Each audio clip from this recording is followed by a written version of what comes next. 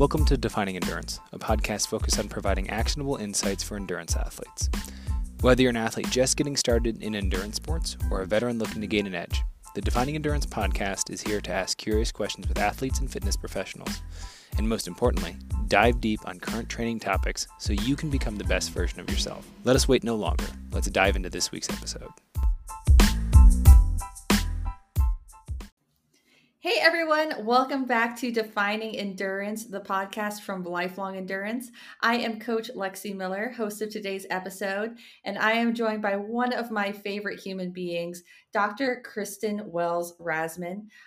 Kristen and I actually grew up together doing Nordic skiing, cross-country running, and playing in the mountains of Leadville, Colorado. She then went on to, just casually get her doctorate from Stanford University in genetics. Kristen, thanks for joining us. Thanks for that introduction, Lexi. So today I wanted to talk about the genetics of training and, specifically with the runners I work with, we tend to get a lot of questions around how much can I actually change about who I am, my genetic makeup, and how much am I just kind of predisposed to be? Am I always going to be a 5-hour marathon runner? Or do I have the capability of qualifying for Western States 100? So, I think this is something that really affects a lot of runners and something we've thought about in a lot of different capacities as we go through training. So I'm really excited to dive in today. To start, Kristen, could you tell us a little bit about your background with genetics? Yeah, definitely. So I started getting really into genetics when I was in college. I was a biology major in college, and I started doing some research with one of the faculty members at Colorado College. And he did some really cool work looking at these tiny little worms and trying to understand how they evolved. So that's how I started getting into it. And then I went in and did a PhD at Stanford, which I just finished about a year ago. And there I was really focused on like the bigger picture of genetics. I wanted to really understand how genes work together as a whole. So I became more involved in the immunology field, and I spend a lot of time now working on understanding the genetics of different autoimmune diseases.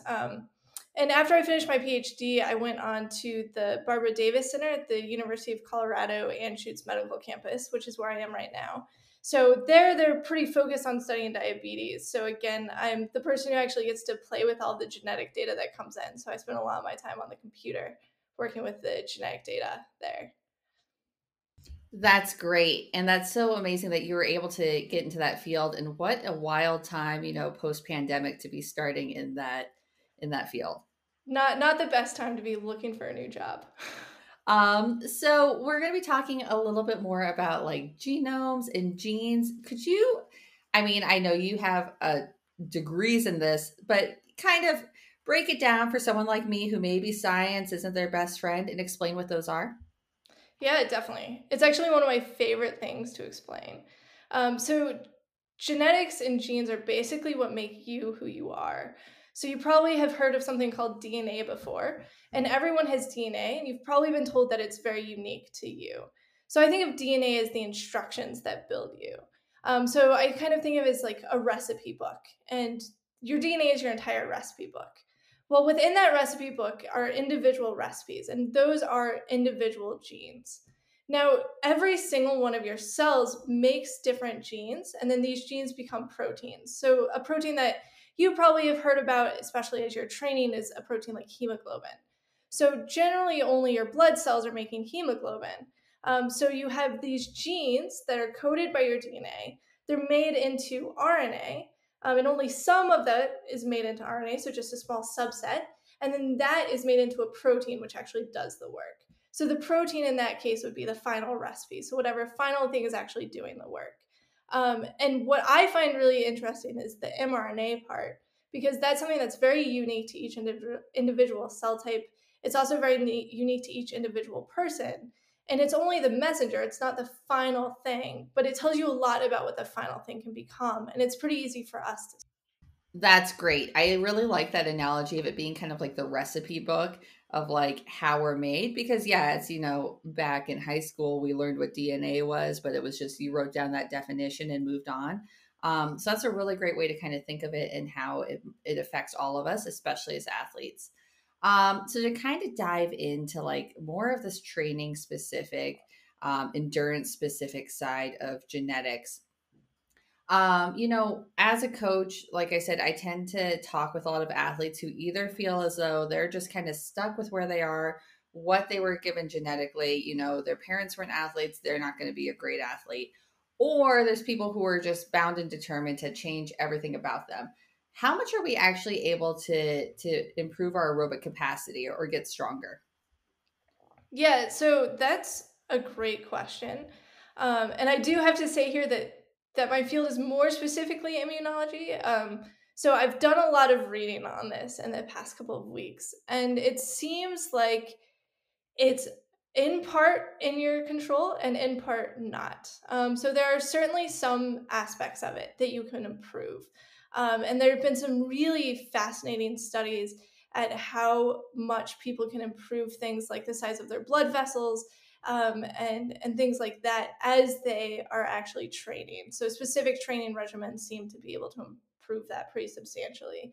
But there is certainly a part that seems to be genetic. There have been a lot of different types of studies that have been done that have shown that it ranges from between like 20 and 50% heritable. So while there are plenty of things that you can change, you certainly can't change all of it. And it does seem like specific Olympic athletes maybe do have a bit of an advantage genetically. No, that totally makes sense, and that kind of goes into this next section where we'll chat about. So there's this amazing ultra runner, Kilian Jornet, and he has a VO2 max of like I think it's like 96. Where most people who are in the range of excellent tend to hang out at like a 50 to a 50, like a 50 to 60. So his VO2 max is just out there. How much of that is genetics, and how much of that is just really good training? Yeah, so for his case specifically, I don't know. I did come across a couple of papers about a skier from Finland who did have a specific mutation in that hemoglobin gene that I talked about earlier. So that's a specific change to his DNA that then made a different final protein that seemed to be more functional. And he had a much higher VO2 max than most people did. And it remained really high even when he was not training as hard. So my suspicion is with a VO2 max that high, there probably is some change in the DNA, probably related to hemoglobin, but there's plenty of other places where it could have changed that did contribute to that. Absolutely. And then you also mentioned some twin studies looking at that as far as VO2 max. Could you kind of dive into that a little bit more? Yeah, definitely. So there's a lot of different types of studies that people use to get at this. One of the most common is twin studies, and this is just because identical twins have basically the exact same DNA. There's maybe a few tiny changes, but for the most part, they are genetically identical. So now you have two people that potentially are in slightly different environments, but have the same genetic background. So using this, you can start to parse apart the difference between environment, which is how much you train, and what you eat and where you grew up, and what your genetics are telling you.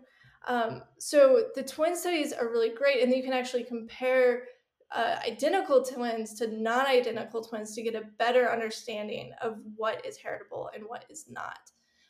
There are other studies as well that are somewhat similar, but instead of looking at twins, you're looking at a really large population of people.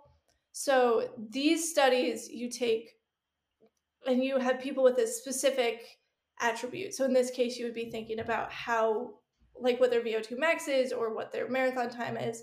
And you're trying to find any genetic similarity that that group has compared to a group that doesn't have that trait. So those are the two most common ways that people really try to get at this problem. Um, but it's really hard to get a really specific number. So that's why the heritability range that I gave you is so big. It's from like 10% to 50%, because part of the problem is what is it that you're actually measuring? So in some of these studies, they were measuring like actual VO2 max, but some of them they were just giving surveys. And the hard thing with measuring VO2 max is the study has to be much smaller. And so it's really hard to figure out what question to ask to even begin to know what you're measuring in these cases. When it comes to your health and longevity, you hold nothing back. You understand what it means to push harder, reach farther, and go the extra mile. This relentless drive runs in your blood. That's why Inside Tracker provides you with a personalized plan to build strength, speed recovery, and optimize your health for the long haul. Created by leading scientists in aging, genetics, and biometrics, Inside Tracker analyzes your blood, DNA, and fitness tracking data to identify where you're optimized and where you're not. You'll get a daily action plan with personalized guidance on the right exercise, nutrition, and supplementation for your body. And when you connect Inside Tracker with your Fitbit or Garmin, you'll unlock real-time recovery pro tips after you complete your workout. It's like having your own personalized trainer and nutritionist in your pocket. For a limited time, you can get 20% off the entire Inside Tracker store. Just go to insidetracker.com/defining endurance. That's insidetracker.com/defining endurance.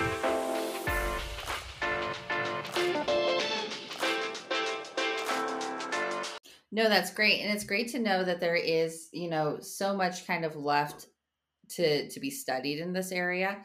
I think that it's probably a huge interest to a certain group of people, but probably not where a lot of research money is going because, it's a little bit of a frivolous pursuit. So it'll be interesting to see over the years, kind of what comes of that. The next thing I wanted to talk about is, what as a lot of coaches, we tend to encourage our athletes towards heat training or elevation training, especially as they're preparing for an event that might be at a higher elevation. So I kind of want to talk about how those two elements, heat and elevation, impact our genetics and our DNA. So first, how can heat training affect genetics? Yeah, so that's a really good question. That brings us to a little different point. So I guess I need to explain genetics slightly differently. So there's two parts of genetics. There's what is written into your DNA, and then there's that mRNA portion, the part that I said I'm really interested in. So this is interesting because this is the only part of genetics that you can train at all. And this is, you see specific genes are expressed in specific cells, but there is some way that you can control how much those genes are expressed. So these are those environmental impacts that we often talk about. So one thing that's really cool about the heat training that I was reading is that it actually increases the expression of these genes that are called heat shock genes. So they're often upregulated in response to stress. So they're just in general upregulated in response to exercise. But they're even more upregulated, so we have more expression of these genes when you're exercising in the heat. And in mice, what they've found is when they are exercising in the heat and they have an upregulation, so increased amounts of these genes being made, they find that there's more mitochondrial biogenesis. So by that, I mean there's more of those specific parts of your cell that are making the energy. So if you have more energy in your cells, they're obviously better able to continue to power your muscles for longer. So that's the theory of how heat shock training is actually working. So you're working out when it's warmer, you're upregulating different genes, and then you're actually changing your system. And this is really cool for VO2 max as well. When your capillaries grow, when you're exercising, that's actually increasing the expression of different genes. So now you're increasing expression of different genes for a period. You're actually physically changing your body because of this stimulus that you've given it. And then you're able to train better and have more like a better speed in the future or higher VO2 max in the future because of that. Altitude was a little bit harder to see real results for. It seemed like heat training, there had been better studies that had shown that it really helps, and they had some molecular mechanisms for that. In general, there were some places that showed that there was an increased VO2 max at altitude, but they didn't go into what genes were being upregulated in that case. And some studies showed that there was an improvement, and some studies showed that it was not. And my understanding of that is that part of the problem is that altitude training can be train high, sleep low, train high, and train high, sleep high. So that's maybe part of why there's so many differences in the results that they're seeing in these studies. So how about an athlete like you who grew up at 10,000 feet? How might how might your genetics differ than, somebody who grew up at sea level? Yeah, so what's kind of sad about that is I think probably not that much. I still get really sick when I go see my parents when I was living at Stanford. It's much better now that I'm in Denver. Um, so there's brief changes, right? Like you go up and your blood levels change, right? Like you get an increase in red blood cells. So you have this short-term increase. And again, that is genetic, right? You have this stress response, you change your genes, the expression of your genes. Um, but what's really interesting is, well, I don't have any genetics that help me with that. People who live in Nepal actually have had substantial genetic changes. So you can actually look at their DNA sequence and see changes to specific genes that allow them to live at altitude much better than I ever could. So unfortunately, that seems to be less of a adaptation and more of a true evolution issue. So maybe if you live there for, tens of thousands of years, you'll get there. No, that's fascinating. Like that it's more, you think like, oh, it just matters if I'm born there, not that, my great great great grandmother was also born Exactly. there. Um, so kind of along with that, and this question might be really hard to answer, and so that's okay. But to break it down, how much can we truly change our genetics or who we are, and how much are we kind of already born with? Yeah, so that's a question that I think every geneticist wishes they could answer. I think that is our true goal as geneticists is what is it that we can actually control and change and what is truly coded in us. And even more than that, like whatever is coded in us, what is it, right? We know some of the genes, but we don't know all of them. So I know that there are certain genes that we know are really important. And we know there are some ways that you can change the expression of these genes. But also, there's just some of it that you're not going to ever be able to change, right? Like if you have a specific form of hemoglobin, then you're kind of stuck with that and you won't be able to change it.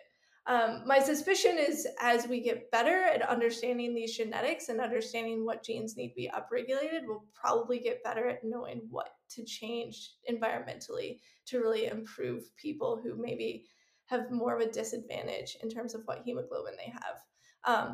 But one thing I want to say there is maybe you think at the end of this that whatever version of your gene is a disadvantage, but it turns out that often it's a bit of a double-edged sword. So one thing that's really fascinating to me, again, going to hemoglobin, it's always been one of my favorite proteins, is people who have sickle cell anemia. So they have a mutation in the hemoglobin gene. But what's amazing is if they only have one bad copy, so remember, you maybe have heard that you have one copy from your mom and one from your dad. So if only one of the copy has this mutation that makes it non-functional, they're protected against malaria. So one thing that's amazing is they then don't get malaria despite potentially having a higher risk of having sickle cell anemia, especially if they have both copies of the gene. So genetics is always really tricky because in some cases a gene, like a version of a gene, can seem really bad, and in other cases it's really beneficial. So that's one thing to keep in mind as well when you're thinking about this, is maybe in some circumstances it seems like it's a disadvantage, but in others it would be an advantage. So that's one way I like to think about it too. No, I think that's a really great thing to keep in mind is yeah, we might not suddenly become the world's most amazing 5K runner, but that could be because we're more predisposed to trucking along at high elevations or carrying a heavy pack. So it's finding those skills and how they balance each other out. Kristen, thank you so much for joining us. You've been published several times. How can people find you? So probably the best way to find me is the University of Colorado website. My email is kristen.wellsrasman at cuanschutz.edu. It's a bit long. So that's probably the best way to reach me. But also, if you're at all interested in my papers, you can just search for Kristen L. Wells and you can find those probably anywhere on the internet. We really appreciate your time. Definitely people who maybe are a little bit more science minded, if you have questions, please feel free to send them along to us, and we can forward them to Kristen, and possibly have her back for another episode where we can do more of a question and answer on what the athletes want to know. But otherwise, thank you again, Kristen. It was so wonderful to talk with you today. Yeah, thank you, Lexi.